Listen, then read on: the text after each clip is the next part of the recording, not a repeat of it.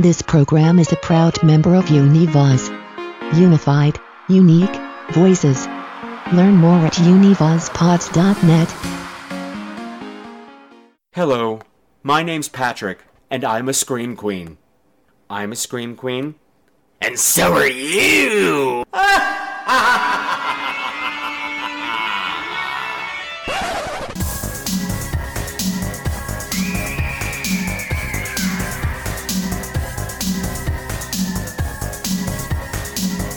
Hello again, my beautiful, beautiful screamers, and welcome to another episode of Scream Queens, the podcast where horror gets gay. This is episode 253, and tonight we are kicking off, however late we're kicking it off, but we're still kicking it off, Women in Horror Month, and we're doing that by talking about American Mary, directed by the Soska Twins, written, directed, and produced by the Soska Twins, and starring Katharine Isabelle, and it's going to be a grand old time. So if you are new to the show, please allow me to introduce myself. My name is Patrick Walsh, and normally, twice a month, every month, I am your guide through the weird and wonderful world of horror movies. Except you're going to have to watch them through my very, very gay little eyes. What does that mean? You'll find out, I guess. I don't know. But before we do that, we have to have a little talk.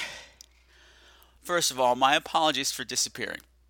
It's been almost a month since I released an episode, since Twice Upon a Time came out, and bad things happen. And it's been a very, very hard time. I didn't quite hit rock bottom, but I got very, very, very close. Some of you already know this, but I can't move forward until I address it with all of you. Shortly after that episode came out, there was an incident that happened, and I'm not going to go into the details because I just can't go there yet. I can't. This incident hurt me so badly that I lost faith in everything. I lost faith in myself. I lost faith in my show. I lost faith in this. I lost faith in myself. I lost faith in the show. I lost faith in everything that we do here, everything that we've done here, and everything that I had been planning to do here. I became incredibly depressed to the point where I did have to call a hotline. I'm doing better now, but just want to know that was where things went. It was very, very, very bad. And then, when everything got back on the upswing and I started getting into production again, I was tinkering with the website and, was trying to get things all optimized for WordPress, blah, blah, you don't care. I did something wrong with the code and wound up locking myself out. There was absolutely no way for me to log in to get this episode out to you on time last week. None. So I had to hire somebody to come in, and they fixed it, and here we are. And I'm happy to be back. Don't get me wrong. But just sitting here is making me go back over all the things that got me to the bad place in the first place, if that made any sense. And I'll work through it. And hopefully we can work through this together. Because it's going to be rough. But after 8.5 years, you guys have been up with me, you've been down with me, we've gone all kinds of places together, and right now we're on a downswing. But there is no place to go but up from here. So hooray for that. We are going to keep the frou-frou short, because the show's already late. There are some voicemails that are still waiting to be played. I just cannot do them this time. And I hope you understand that. Robin and Carly, I got you. We'll play you soon. And, hey, you know what? Speaking of Carly, there's a brand new logo. It's going to be debuting soon. There's going to be all kinds of merch coming out, so I'm excited about that. So that is something to look forward to. You are going to be so excited by that. But you know what? Enough of this babbling. Let's just get down to business and start talking about American Mary. Yeah, yeah, yeah. Before we get into the discussion of American Mary, I would be remiss if I didn't talk about the women behind American Mary, and that is the infamous and delectable Soska twins, also known as the Twisted Twins. Now, I first heard of them years ago, and I think it was through the Drunken Zombie Film Festival. It was when their first movie, Dead Hooker in the Trunk, premiered, and it was all anybody could talk about. Now, I never got to see this one. I was going to cover it on the show, but right around this time was when I had just covered Ticked Off Trannies with Knives. And I got a lot of flack for covering that because the word trannies is in the title, and I was not as woke as I am now to that whole sensitive issue. And I get it now, but that's the name of the movie. Okay, we're not talking about that. But right after that was when the word hooker started to become a dirty word, and you're supposed to refer to them as sex workers now. And I said, I don't want another, public affairs debacle like I had when I covered Ticked Off Trannies with Knives. So I let it slide. And they began to emerge more as personalities for me, but just let me talk about them for a bit. They're from Canada. Yeah, Canadian born. They are identical twins. Talk about Jen and Sylvia Soska. Yeah, so that was their first movie, Dead Hooker in the Trunk. They followed it up with this one, American Mary. And I'm amazed. Initially, when I first started to see them, popping up in magazines and talked about on sites, I'm like, oh, okay, they're like every girl you see at a horror convention, that's this costume they wear, not a costume. This is them, and they're glorious. They shine. They remind me of a friend of mine. She won Scream Queen of the Week and has since tragically passed away. She was a mortician, and she loved everything dark and ugly, and she would be able to make you see the beauty in things that were really ugly. And the dark made her shine. Like the dark was her light. That's what the Soska twins remind me of. Their other movies, I've only seen one other one, which was See No Evil 2, which was a huge improvement on the first one. I had my issues with it, but, they did miracles with what I thought was a shitty original piece of work. And I have not seen ABCs of Death 2, which they also worked on, and apparently has a bunch of people from American Mary in it. And to top it all off, they are big proponents of equal rights. And not just for the LGBT community, but for everybody, for women, for everybody, for minorities, for you name it, they're out there covering it. They're active in that, and I love that. And they even have a blood donation thing that they run. That they run, but they promote blood donation during the month of February for Women in Horror Month. And I think that is sensational. I love that. Way to give back to the community in a huge, huge, tangible way. I think they're fabulous. And I'm glad you guys voted this movie for me to watch, because I wouldn't have picked it. I was actually leaning towards Ravenous. I'm like, I saw this. It was okay. Watching it this time, it just struck me in a completely different way, and I really, really deeply appreciate the artistry behind it, because it's not just horror.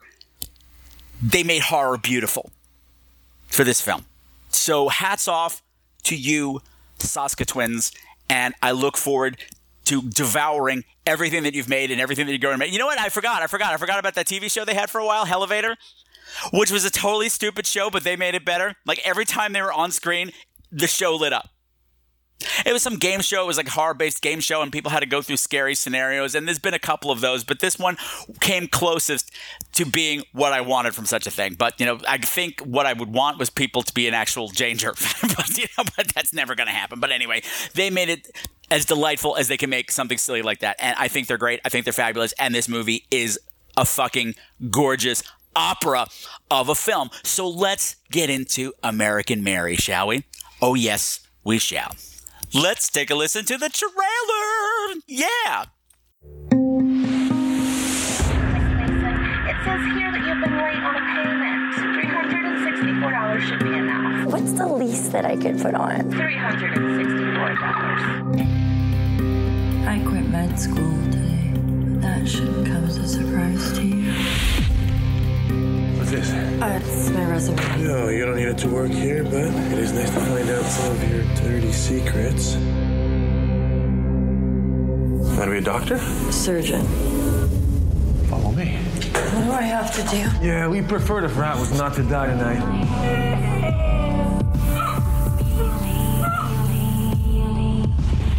You can put the bag down, Dr. Mason. I'm just a desperate woman looking for help. What exactly does she want me to do?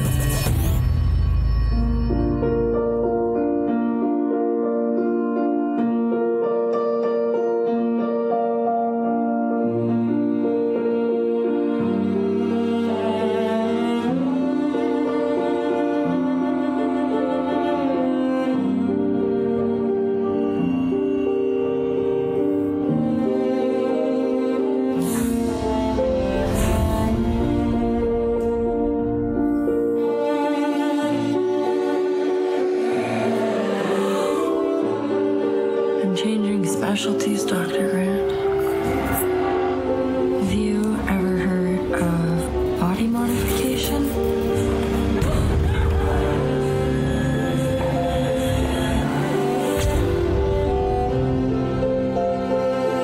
Do you think I'm crazy?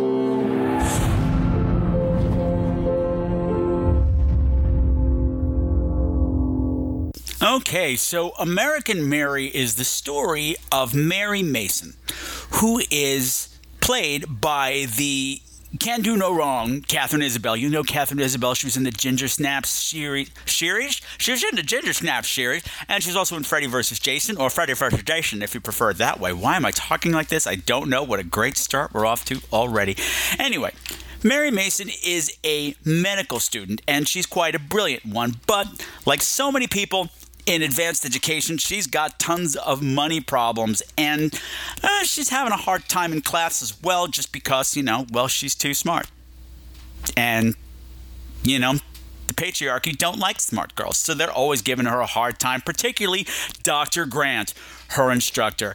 So the first part of the movie is just getting into her world. She's smart, she's sassy, she's on top of everything, but except finances, but man, she can't get a break.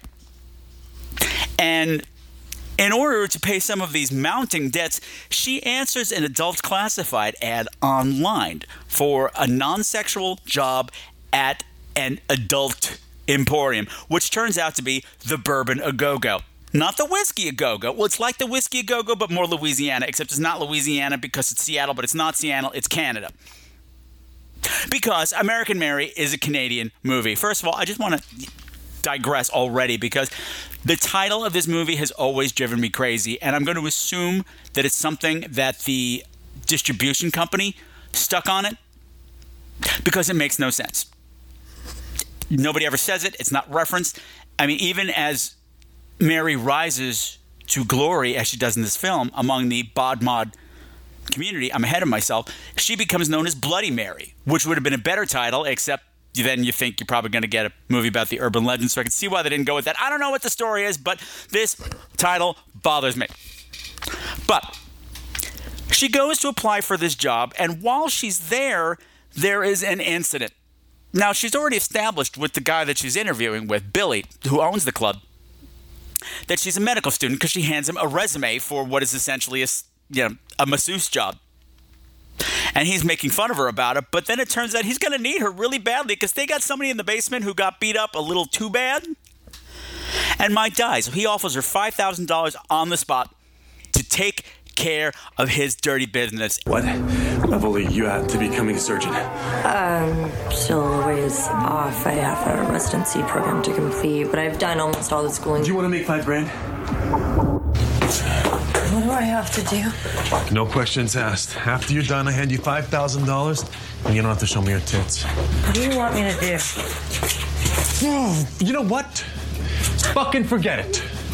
I'll do anything you want for $5,000 cash. Being a girl in need, opportunity does not need to knock twice from Miss Mary. Nope, she jumps right on that. And so begins a series of events which will document the rise of Bloody Mary and ultimately the fall of Bloody Mary, because this story, like many operas, is a tragedy.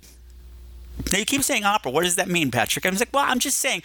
Remember that interview I did with Bart Mastronardi? And he talked about how in the original Carrie, like, all the plot lines and the emotional levels are operatic in strength. That's what this means. Like, nothing, it's not like things are surreal, but everything's just a bit heightened here.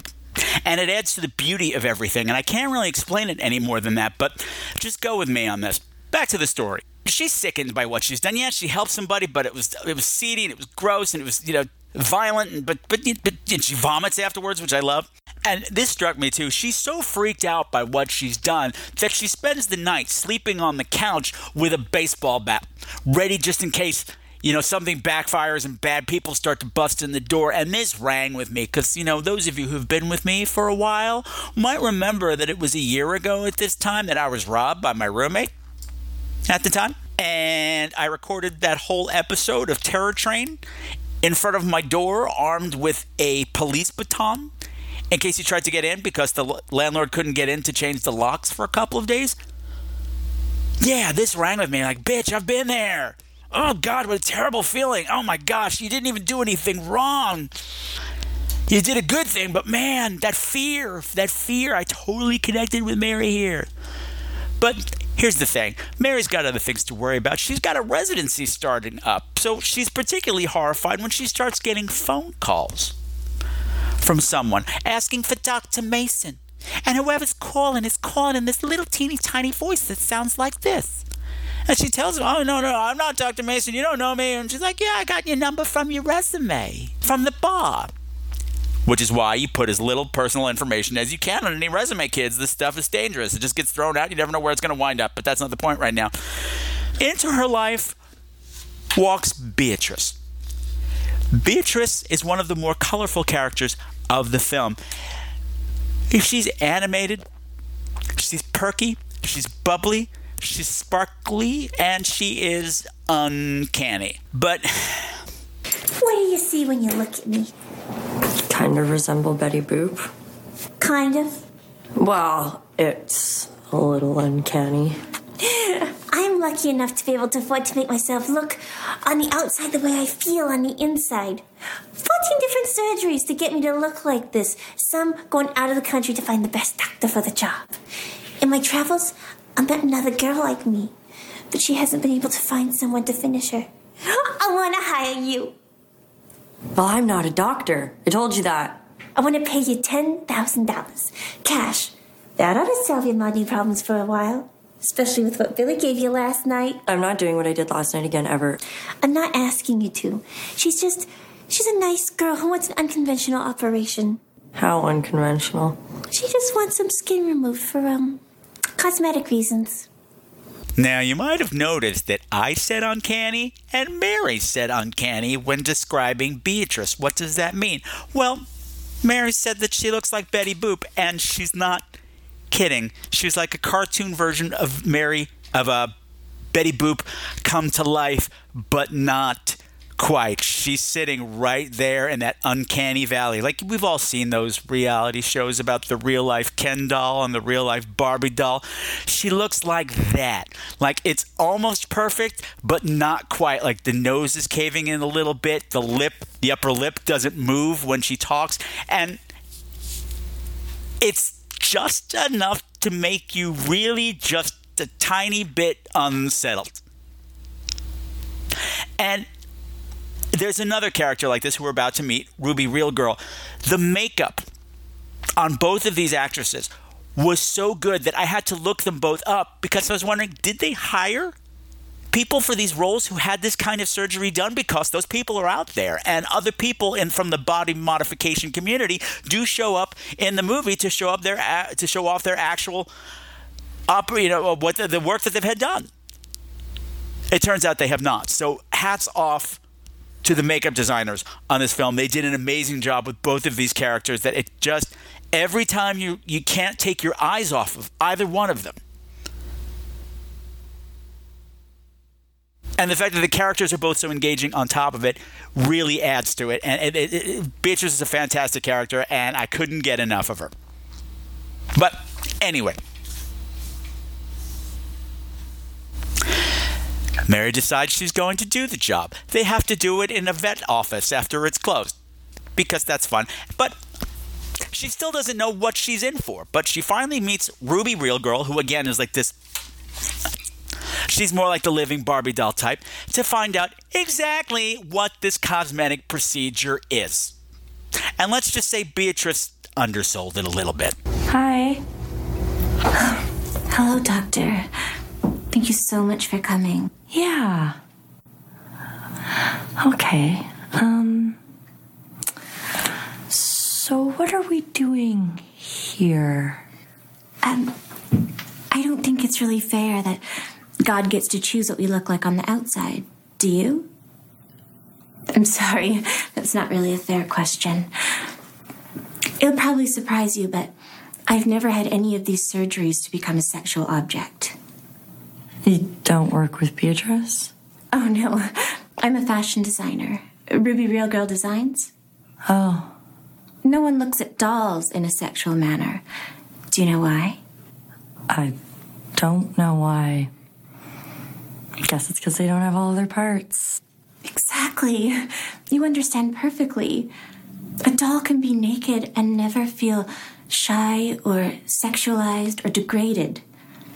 That's what I want. Okay, I'm sorry. I'm not really understanding you. Just take these off and seal up this as much as possible. Take off the extra bits, too. Can you excuse me for just a moment? And it was here that my judgment of the film from when I first saw it really began to change, because, I mean, it was a while ago when I saw it. Times have changed in just a few years since this movie came out, and I said, Initially, I was horrified. I was like, oh my God, she wants to take all of her sexual parts off and get herself shown up? That's sick. Now I looked at it and said, who did this to you? Who made you ashamed of who you are? To the point where you want to remove anything that sexualizes you in any way. Especially coming from a fashion designer who makes incredibly sexy dresses for women, which we'll get to later, since that's a very important part later on in the film. And if somebody wants to have that taken away, then why the fuck not? If you get a competent doctor to do it, someone like Mary who's going to do it with care and with the best possible scenario, I mean, why the fuck not? I mean, I get why people don't do it, but anyway, it was curious to see how my views on this had changed. Because I just said, who did this to you, baby girl? Who made you feel this ashamed of who you are? And if this is what you need to be happy, it's not hurting anyone. If you can have it done and done right, so that you're still able to function and urinate and everything and it still works, then just go ahead and do it. And Mary clearly has the same issue because, well, she goes storming off to Beatrice. She really wants this? Oh, yes. She's dedicated her whole life to this. Something wrong? Nope. And that is all Mary needs to know. No moral judgment. None of that. She just wants to make sure that this is truly what this patient wants. Because this is something, there's no turning back once you've had a surgery like this. And the last thing you need is an unhappy patient saying that I never wanted this done. She did this and you did it illegally. And, well, it's a whole mess. It's a whole mess. And so the surgery proceeds, and it's a huge success. Now, I could have sworn that the surgery scenes in this were a lot worse than they are. They're not bad.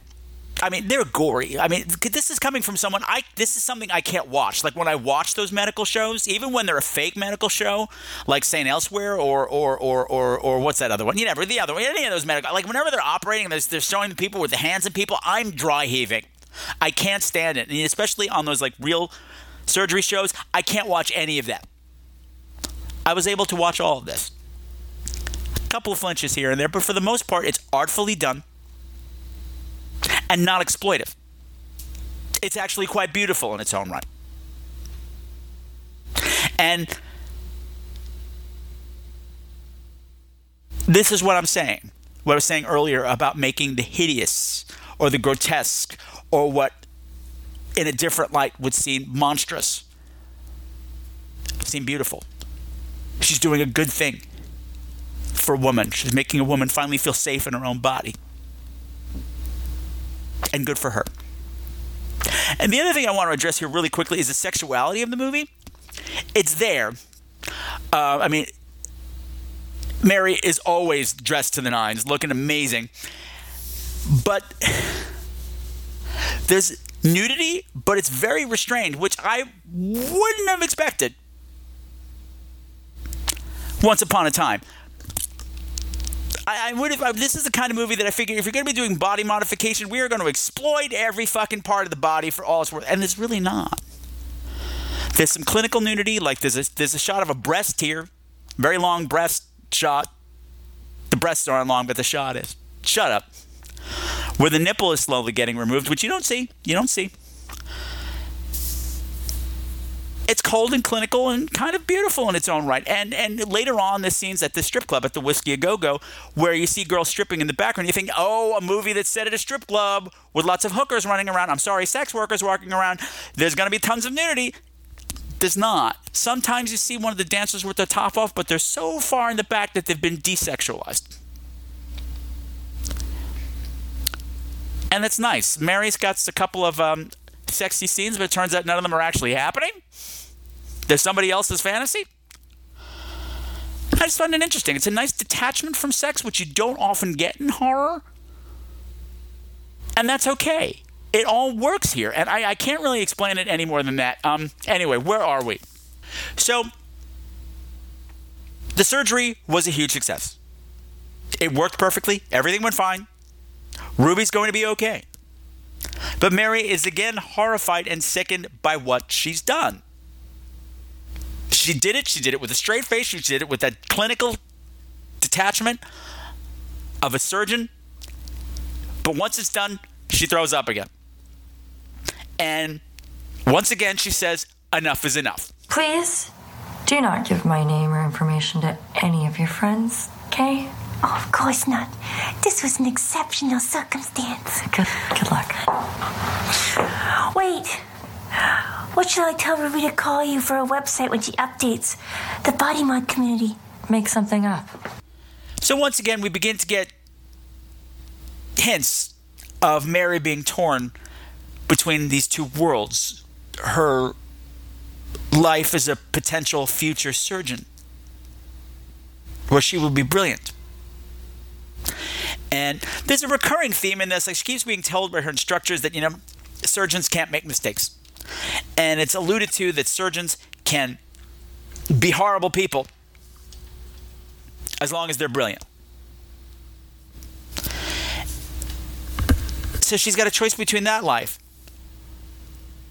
or this other life that keeps presenting itself to her in the bod mod community, where not only could she be brilliant, she could be an artist and very possibly a god in her own right.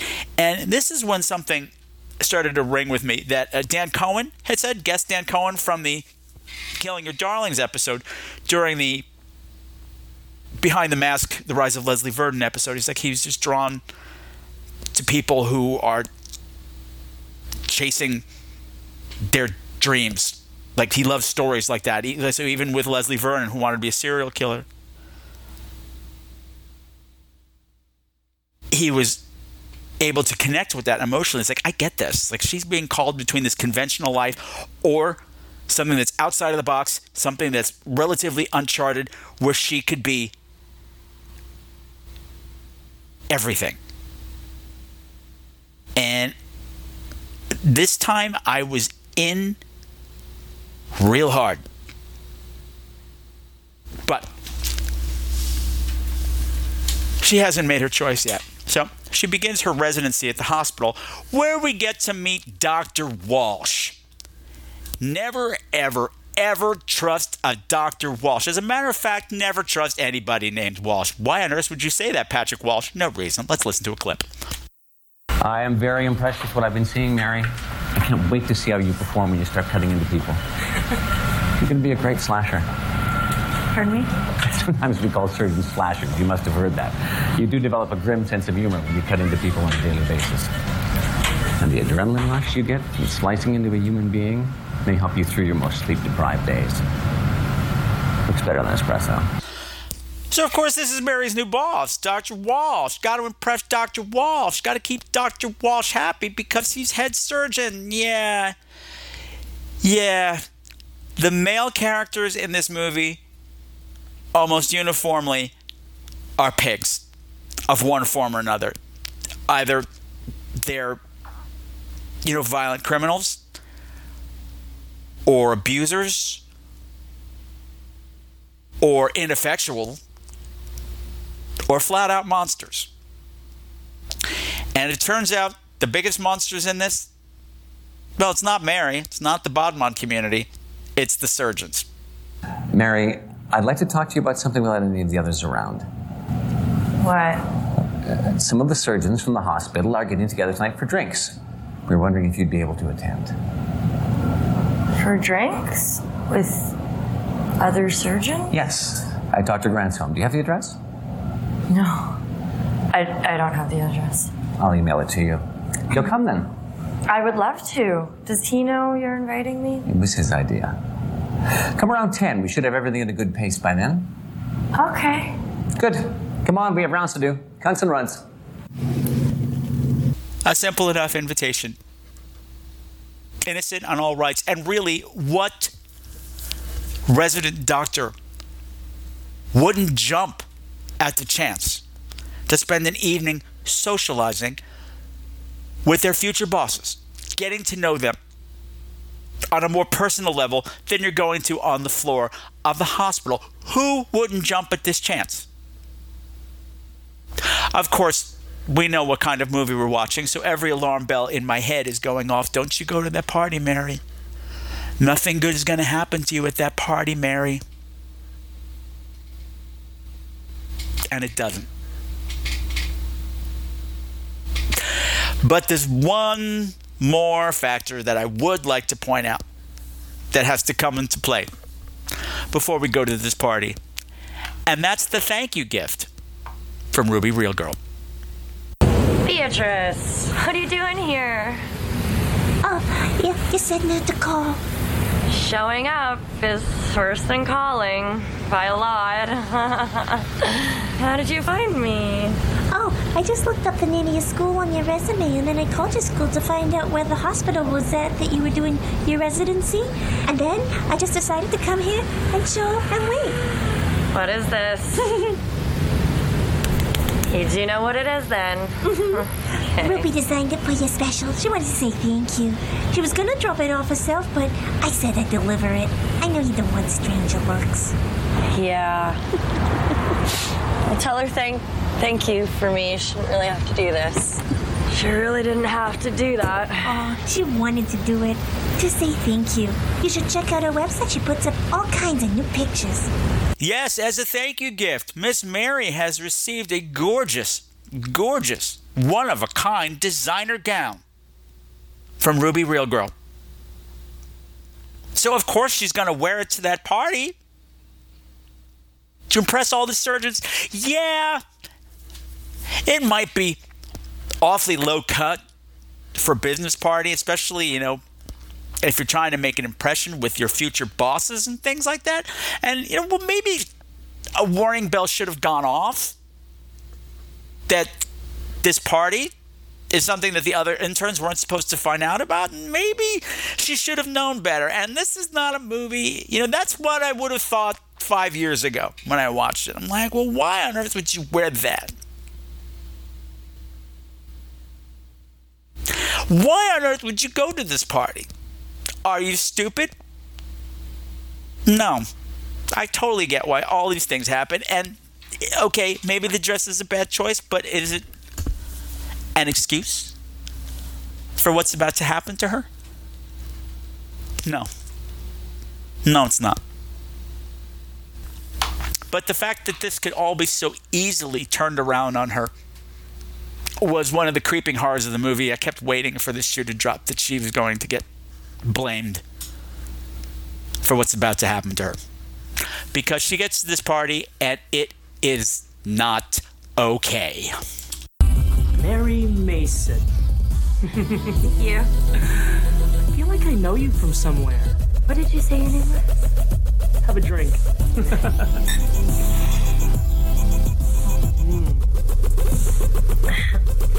Are you a surgeon at the hospital? I'm a fucking motherfucker. No, seriously, babe. I cut people up for a living. Cut.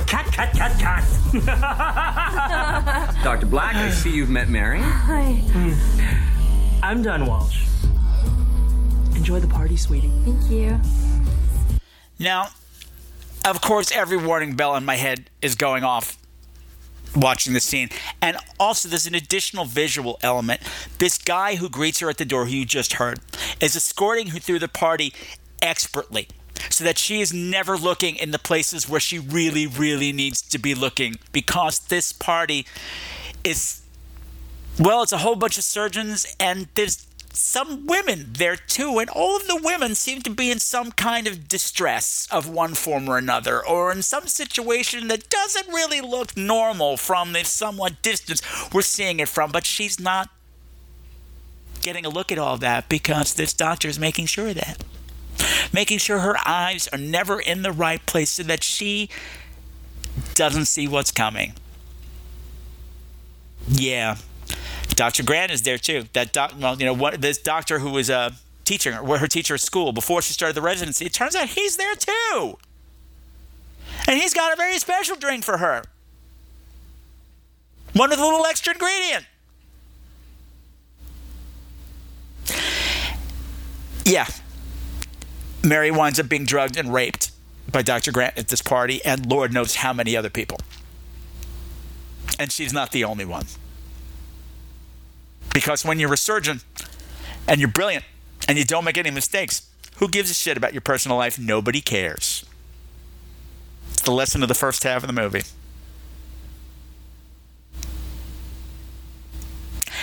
Again, this scene is done as tastefully as it can be done. The rape is not super graphic. It's disturbing. But it's done as tastefully as you can do this sort of thing. And that somehow makes it more shattering. And to top it all off, it's videotaped.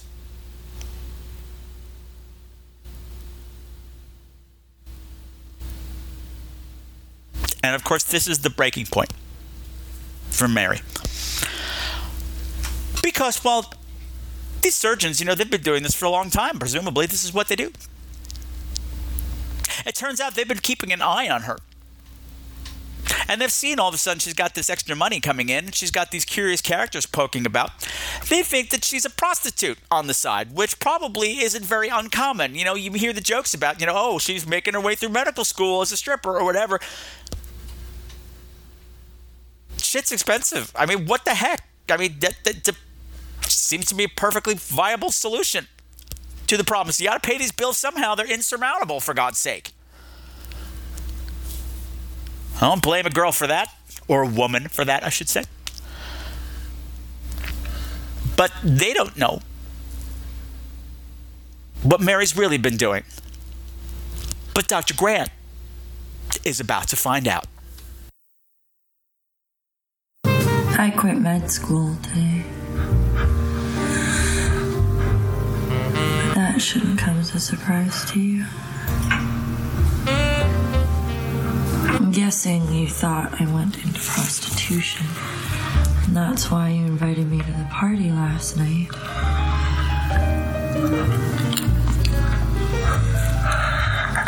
I didn't. Please hold still. Is your jaw numb?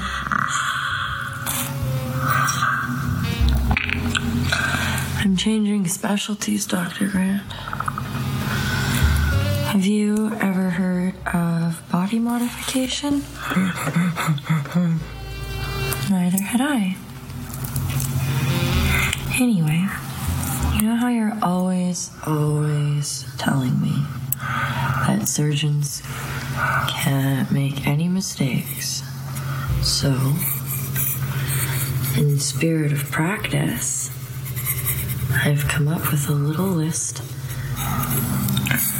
of the most popular procedures that we are going to try on you tonight. So, we have tongue splitting. I know. Implants, sometimes referred to as 3D implants. Teeth filing. Genital modification. And voluntary amputation. So, I think we should get started. We have at least 14 hours of surgery ahead of us. And I would like to get it all done in one session. So, I'm just going to grab your little tongue right here. Isn't this was fun. I'm still learning from you.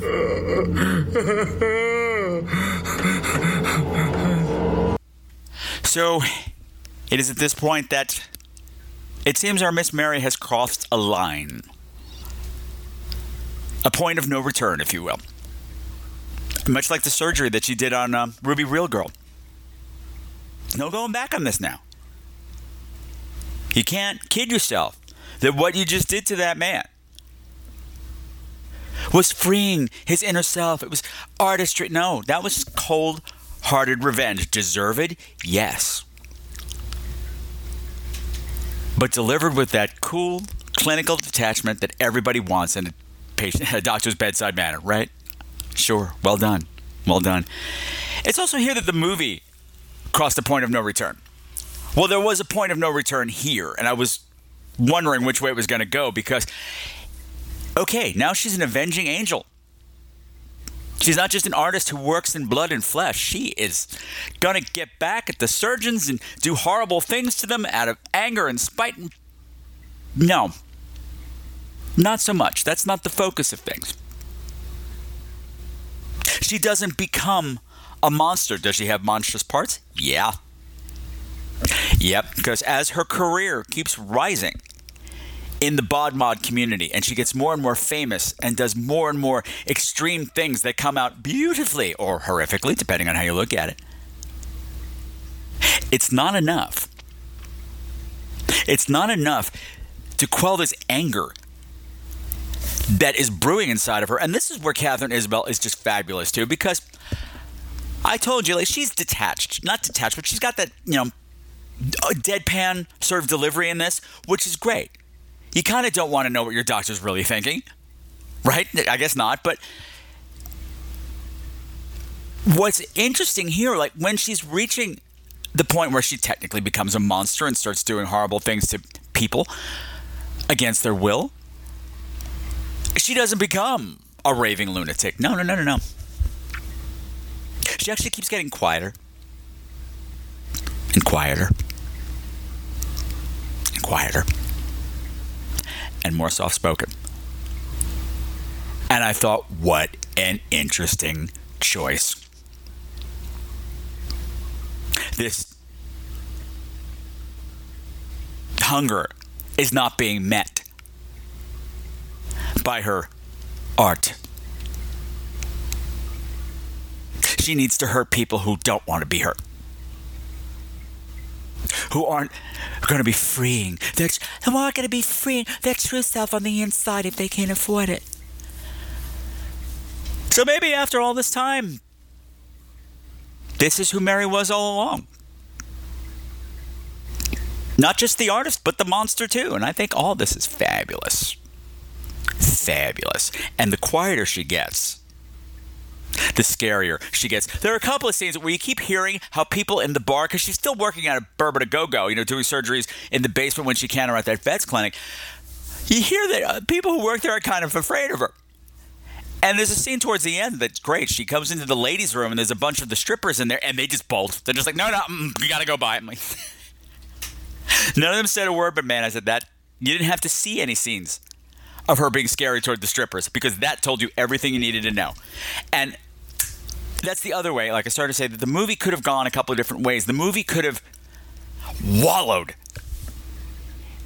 in this body horror place and just kept getting more and more extreme with it, and they don't. Like this, the Revenge Against Dr. Graham, you don't see anything. Well, not right away. You see the results much later on in the movie, but in the hands of another filmmaker, Eli Roth, he would have seen every cut and suture and amputation and whatever else was going on. Sorry, I got something caught in my throat. I can't imagine what that would be. It's the truth. That's what it is. It's the truth. Okay, so maybe the police are on to your sordid crimes, and there's that whole other lifestyle that you're living now that's also totally illegal, even though you're making people happy. Wait a minute, that's in the past now, because how can you be sad when you've got titties and shrimp waiting for you in the future? Possibly an entire lifetime of titties and shrimp if she plays her cards right. So all of a sudden, we're on a bit of an upswing. The bouncer came in and lifted the mood just a bit because it turns out Beatrice has got some great news too. Ruby's been out of town for a little while, but she wanted me to give you something. Oh, where is she? I don't know. She gets bored very easily. She's a very strange girl. I don't know. Ruby had a boyfriend? She has many. That's of a husband. I found what I was looking for. What is it? It's your Sistine Chapel. Looks like something that could have been sent over email. They run the largest body mummification website in the world, abstract.me. I've heard of it. Of course you have. They also have a magazine by the same name, and they feature all kinds of strange and wonderful things. They want you to work on them ever since they saw the work you did on Ruby. They want me to do work on them? They're going to be in town for 1 week. I'm sure Billy wouldn't mind you using his office to meet with them. Holy shit! It's the Soska twins! They want Mary to do an operation on them. Oh my god, oh my god, oh my god, oh my god. Except it's not the Soska twins. It's like the Elvis Presleys, or I don't know, the Lady Gagas of the bod mod community. Like that, they're the people who have the biggest website. They are the rock stars of this world. And they know who Mary is. Holy shit! This is crazy! What great news! I mean, it's such great news, it's probably really easy to overlook the whole fact that Ruby had a husband that we never heard of before, and we don't mention him again, and we really should have been paying better attention. Because we just got a little clue about the fatal flaw that's going to be bringing down this particular fairy tale. But holy shit, it's the Soska twins! And of course, they have one scene and they're fucking fabulous. And my god, having these people come to you to have work done, I mean, if it was me, it would be like Bernadette Peters walking in the door right now and asking me to like sew a boob on her back. And I'd be like, oh my god, oh my god, oh my god, oh my god. Well, okay, that's really a horrible analogy, but you know what I mean. It's the Soska twins. Oh, Ruby. Very pleased with how she worked out. Is that how you found me? Through her website? How we first heard about your work, yeah? Finding you was a different matter. Your work is easily accessible online. You might say you're somewhat of a celebrity. Bloody Mary. Bloody Mary? That's online? Don't worry. We would never dream of betraying our doctor-patient confidentiality by giving out your full name. But we will be asked about our procedure. People will have lots of questions. You should get a website for your work. We can take care of that for you.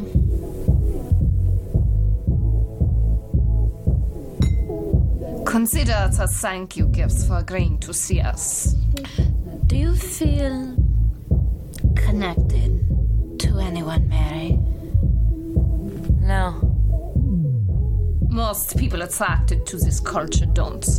At least you can feel connected to yourself. I guess everybody feels connected to themselves. Ja, und nein. I have the benefit of being connected to myself and my sister. But I know that connection may or may not last beyond this existence. We never want to lose that connection, Mary. Maybe we'll die together and face whatever's to come together. Maybe not. But should anything ever happen to one of us before the other, never want to lose that connection. We want you to take off our left arms and exchange them with one another. Of course you do. You guys are the rulers of this peculiar but increasingly growing on me community. Of course you're going to want to have some bonkers ass shit done on you. Yet, the way they describe it, I totally get that. A lot of you don't know I had a twin. He was stillborn.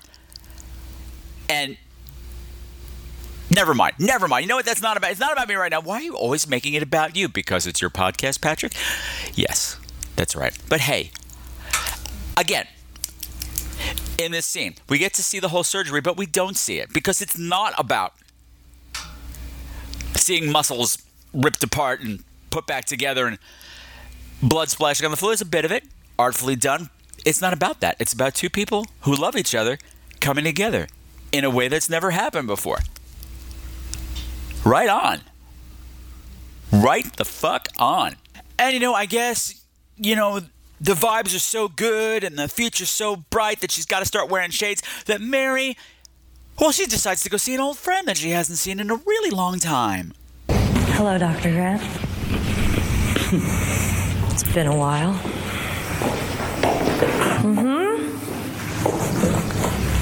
Oh, what's that? I couldn't hear you because your mouth is sewn shut. I know. Yes, you must be terribly uncomfortable.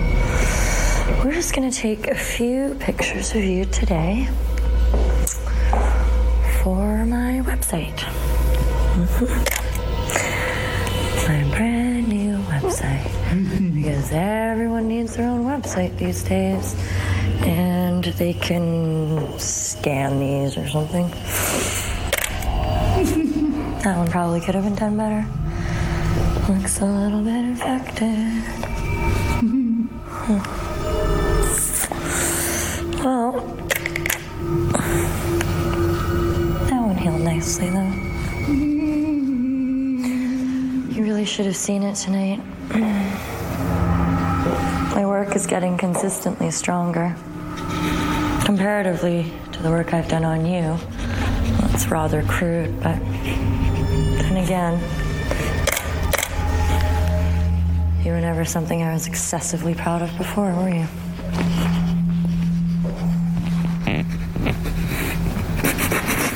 Oh, really? So unattractive. So,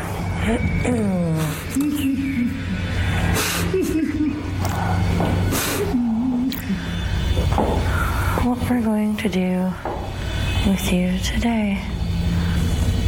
Well, unfortunately, this little session of, reminiscing and catching up on, old times and stuff like that doesn't last very long because some dude breaks in. This dude is like a security guard or a cop or something. I don't know what he is because he says he's going to call the cop, but he's dressed like a cop, but it's Canada, so who knows.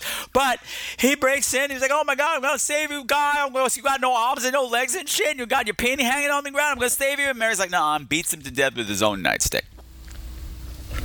And then she has to take care of Mr. Grant, too. Mr. Grant. Dr. Grant. I've made it through this whole episode without once going, oh, Mr. Grant, oh, Dr. Grant, and I'm shocked at my own restraint. Nor have I called Mary at any point. But I guess, Mary's life is starting to fall apart right now, and so am I. So let's just go with it. That's just where the art's flowing. But, yeah, so she has to commit 2 more murders, and this shapes this whole last section of the film. Everything starts to go wrong. Like I said, she's already not always happy with the work. It's not fulfilling her in the way that she wants. And now the wheels are starting to come off the bicycle cart. What's a bicycle cart? I don't know. Leave me alone, okay? I'm trying to do a show here.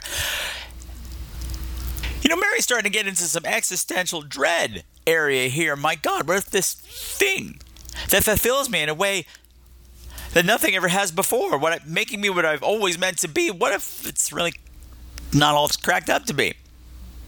Is this all there is? That's a big bummer. That's a lot to be holding inside because Mary doesn't let any of this shit out. She holds everything in like a good Irish Catholic girl, which I'm sure she is, Catherine Isabel. Red-headed Catherine Isabel. And you might have noticed that this episode is not called Titties and Shrimp. Because Mary's about to have a scene with Lance, the bodyguard, that blew my socks off. For this moment of quiet honesty that comes right at the end of it, and I will tell you that. But first, Lance and Mary gotta have a little talk. It's a titty bar. You can't be moping in a titty bar. Of course I'm upset. How about the 2 dead guys? It affects me. A few years back, this fucking kid breaks into my mom's house. One of those B&E motherfuckers. She hears somebody downstairs and She grabs her umbrella and heads on down. What the fuck she thought she was gonna do with that umbrella, I'll never know. But she heads downstairs and he grabs the fucking umbrella and beats the fucking shit out of her with the goddamn thing. Punctures her eye socket and fractures her jaw, breaks 3 of her ribs. And the little fucker kicks her cell phone just far enough out of her reach so she can't call for help. And then he leaves her there to die. I find her 3 days later. She's in the hospital for 4 fucking months. What I wouldn't give to have known you back then when I found that little motherfucker. Don't you ever devalue what you do, Mary. You make sure they deserve it, and don't waste a minute of your time thinking about them after you're done. Okay, to have this guy tell this story about his grandmother and, you know, how some people deserve it, that's one thing. But to just all of a sudden have this big oaf of a man look you straight in the eyes and say, "You're an artist, Mary, don't devalue what you do," blew my socks off. Because that's something that artists need to hear, and they don't hear it a lot. I speak from experience. I mean, as an actor, when I was doing that, much more. Everybody thinks they can act. Everybody thinks they can do it. They have no idea the amount of emotional turmoil you have to put yourself through, and physical turmoil and sacrifice to be good at what you do, and to have somebody off the street just be like, blah, blah, blah, blah, blah. It's really easy to get down on yourself. And to have that come from such an unexpected place was fabulous. Then why is the episode called Don't Devalue Yourself, Mary? Because of what's going to happen now with the milkshakes. Is that a milkshake? I got chocolate and vanilla. You don't seem like a vanilla. Thank you, Lance.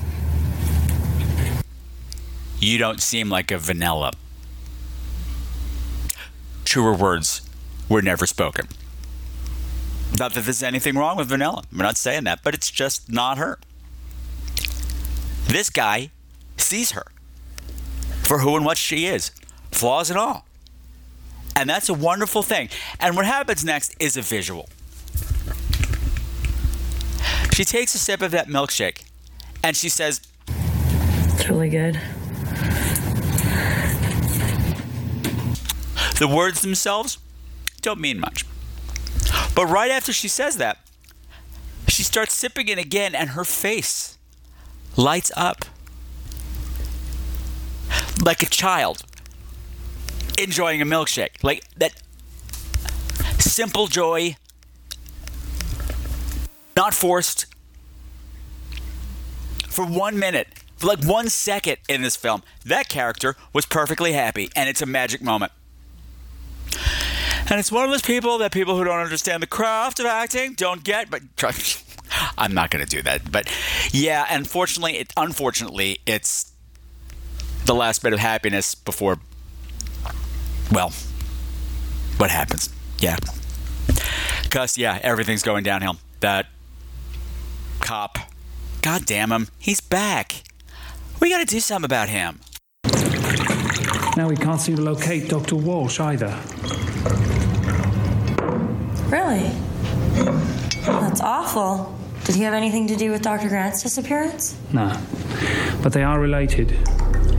You see, these 2 doctors were involved in hosting these sex parties. All of the girls involved were drugged and videotaped. Did you know about this? No. I think you do, Mary.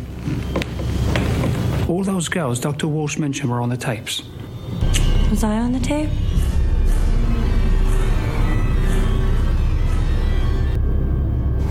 No. But I do think you were at one of those parties.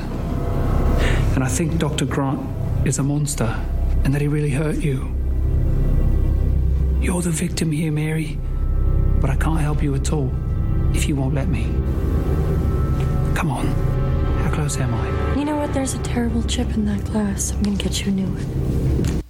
Wait, what? There's a chip. What? Mary, what did you do? Mary, were you gonna poison that poor man? If he had said, yes, you were on the tape, you were gonna kill this poor guy? Right there in your own kitchen? And that guy will never know how close he came to death. Another wonderful moment, but it is visual. I'm sorry about that, guys. But it's a podcast. What do you want me to do? And the last piece of the shitty puzzle that she's in is that, oh God, Nana died. The only true source of light and hope for her in this movie is gone. And yeah, you got people like Lance around who can tell you that, not to devalue what you do, and he sees you as an artist. And then you have this wonderful speech that Beatrice had earlier on that I didn't. The thugs at Bourbon are scared of me. Mm-hmm. Even Billy. That's my monster. You're not. You're a creative artist. And no one ever understands artists and their work. Usually you have to wait till you're dead. Then everyone goes around saying what geniuses you are. And it's scenes like this that really make me appreciate this movie even more, because you've got these characters like Lance and Beatrice who, by all means, should be riding that dark side wave. They're the dark side walking. I mean, he beats the shit out of people for a living, and, well, she's a caricature of a person. No, she's literally a cartoon of a person. I mean, she's got to have some deep-seated problems, yet Lance has always got a smile for everybody, and maybe not the people he's beating up, but he always sees good in people, and he finds the best of situations. And Beatrice is optimism on two legs. Always happy, always upbeat, always and it's not fake happy, it's the joy of being who you were meant to be, and I'm blowing my own mind right now. Whew. But unfortunately, that's not enough for Mary anymore. And that's all from the plight of the artist. Beatrice basically said, you're so lucky that, yeah, maybe no one will ever discover you, but you make people happy in a way that nobody else can. What a gift. But, yeah. Okay, I just bummed myself out there, and now I really don't know where I'm going, because the movie's getting sad, everything's getting sad, but yeah, Mary's really looking for somebody to hurt now. Now that Nana's gone, she goes back to the bar, literally looking for someone to hurt, and the wheels come off the movie a bit in the last reel, only because it doesn't go where you expect it to go, in the way you expect it to get there. And I'm not going to spoil everything, but because you should see the movie. But what I will tell you, she goes back there and she terrorizes this poor girl who was applying for a stripper's job because, as she says, she was in the wrong place at the wrong time with the wrong dick in her mouth. It was nothing personal. Basically, I just needed to hurt someone and you were here. Ugh. And we've had this will they, won't they kind of relationship with her and Billy. He really likes her. The only sex you see that's not rape that you see Catherine Isabelle involved in turns out both to be fantasy sequences. And you can see she kind of likes him too, and he offers her the glass slipper at the end to get out of town for a while and just go to LA and forget this bullshit for a while and just be people where no one knows us, that kind of a thing. You ever been to LA? No. You ever wanted to go to LA? I was thinking we need to change the pace, just take a couple weeks off, drive down.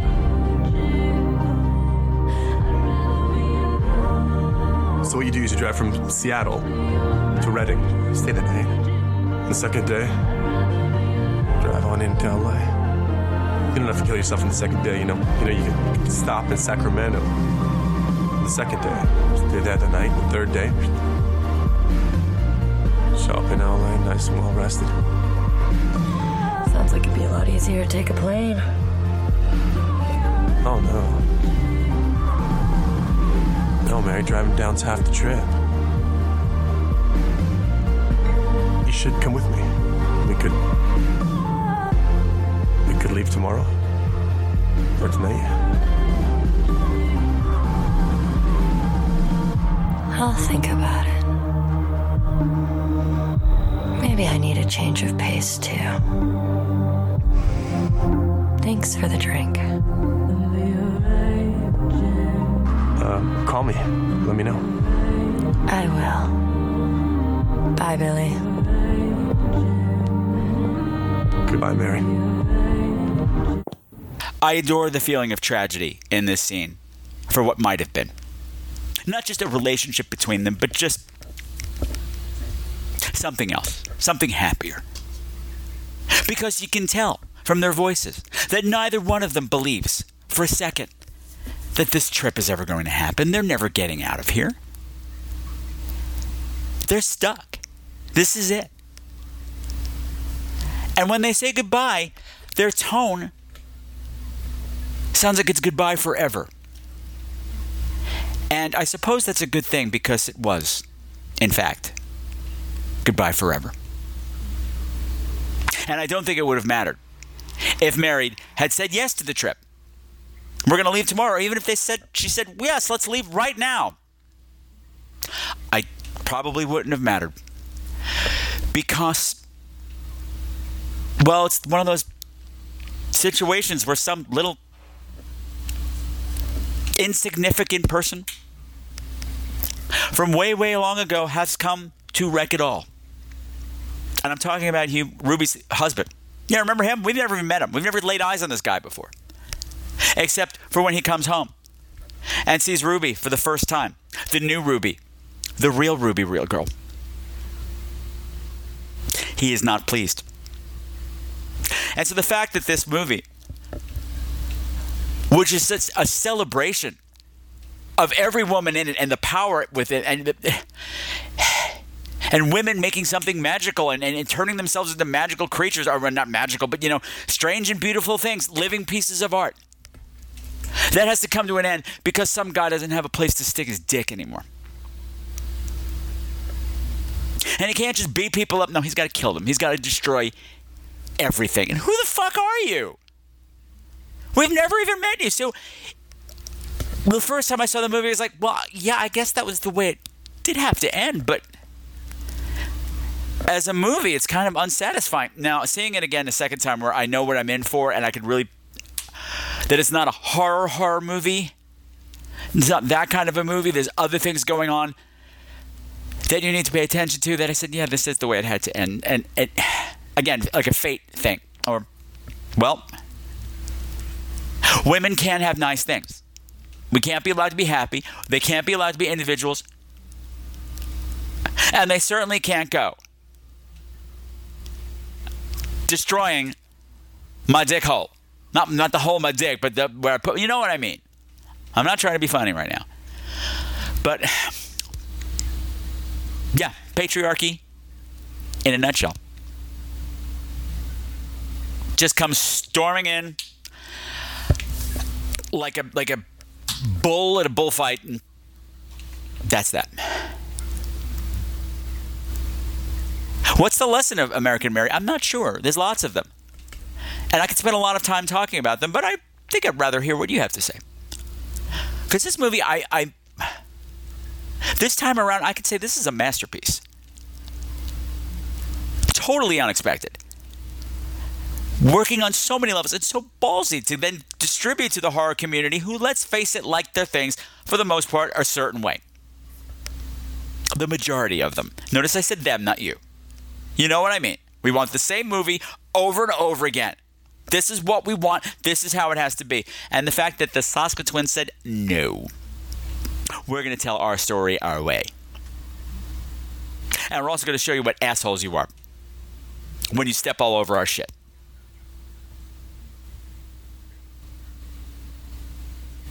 So,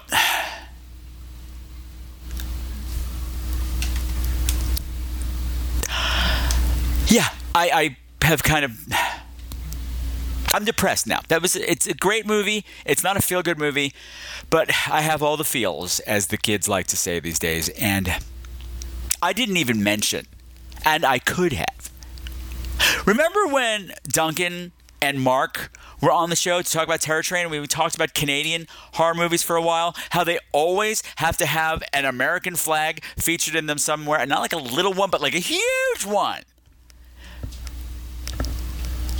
I didn't even mention that at the Whiskey Go-Go Bar, one entire wall is the biggest American flag you've ever seen because it's American, Mary. It's not made in Canada. It's okay, Canada. We love you now. You're better than us now. Embrace the Canadianness in you, and we'll embrace you back. Okay, well, I'm going to wrap this segment up. This has been a really long day. This has been a really long week. And it has been bad. Like, I don't know how much I've told you at this point, but today was just a lot of running around that I didn't need to do. But for a thing that all of a sudden had to be done right now, which meant I couldn't be focusing on the show, which is what I want to be doing. And it's all because of some man who just can't stay out of my goddamn life.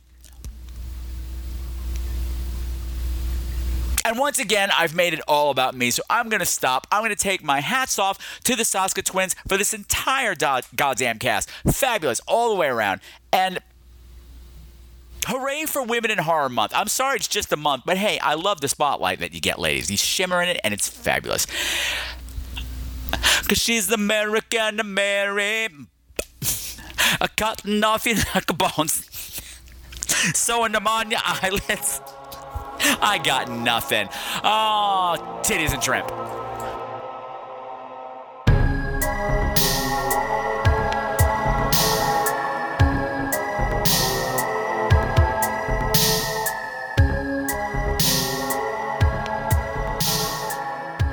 So that, my beautiful, beautiful screamers, is going to bring to an end episode 254. Hey, I mentioned that the Saska twins, they have this big blood drive push in February. So if you are able to give blood this month, go do that. Post about it. Tweet it. Hashtag blood drive. All that good stuff. Women in Horror Month. Do what you can. Get the word out there. It's a great cause. Now, of course, gay men who are sexually active cannot give blood, so I cannot do that. But please, give more of me. Give twice. I don't know. Whatever. I have no idea. So next time, we are going to be talking about the Polish killer mermaid musical, The Lure.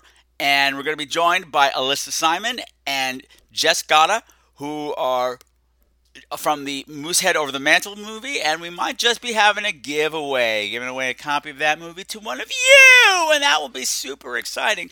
And if you would like to get in touch with the show for any reason, please give me a call. Pick up the phone and dial 917-720-2047. Or you can write me at crew@screamqueens.com. You can find me on Facebook by doing a search on Scream Queens Horror Podcast. You can find me on Twitter at Scream Queens and on Instagram at Scream Queens Podcast. And of course, hey, if you're feeling really excited, head on over to Patreon. Become a patron. If you're a super fan, if you cannot get enough of this show, then you got to get Mo Show over there. You're going to get Mo Show over at Patreon. So go over there and do that. So until next time, my beautiful, beautiful, beautiful screamers, continue to make the world a creepier place, and never ever forget the Scream Queen's golden rule: fight or flight, survive the night, make it to the final reel, baby. And believe me, I've been holding on to those words really tight for the past month now, and you know what? They've worked. Who knew?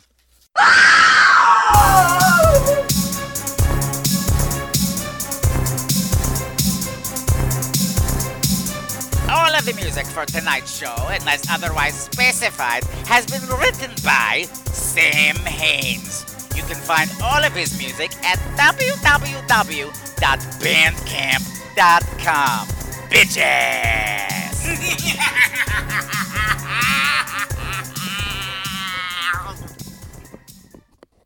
Ew.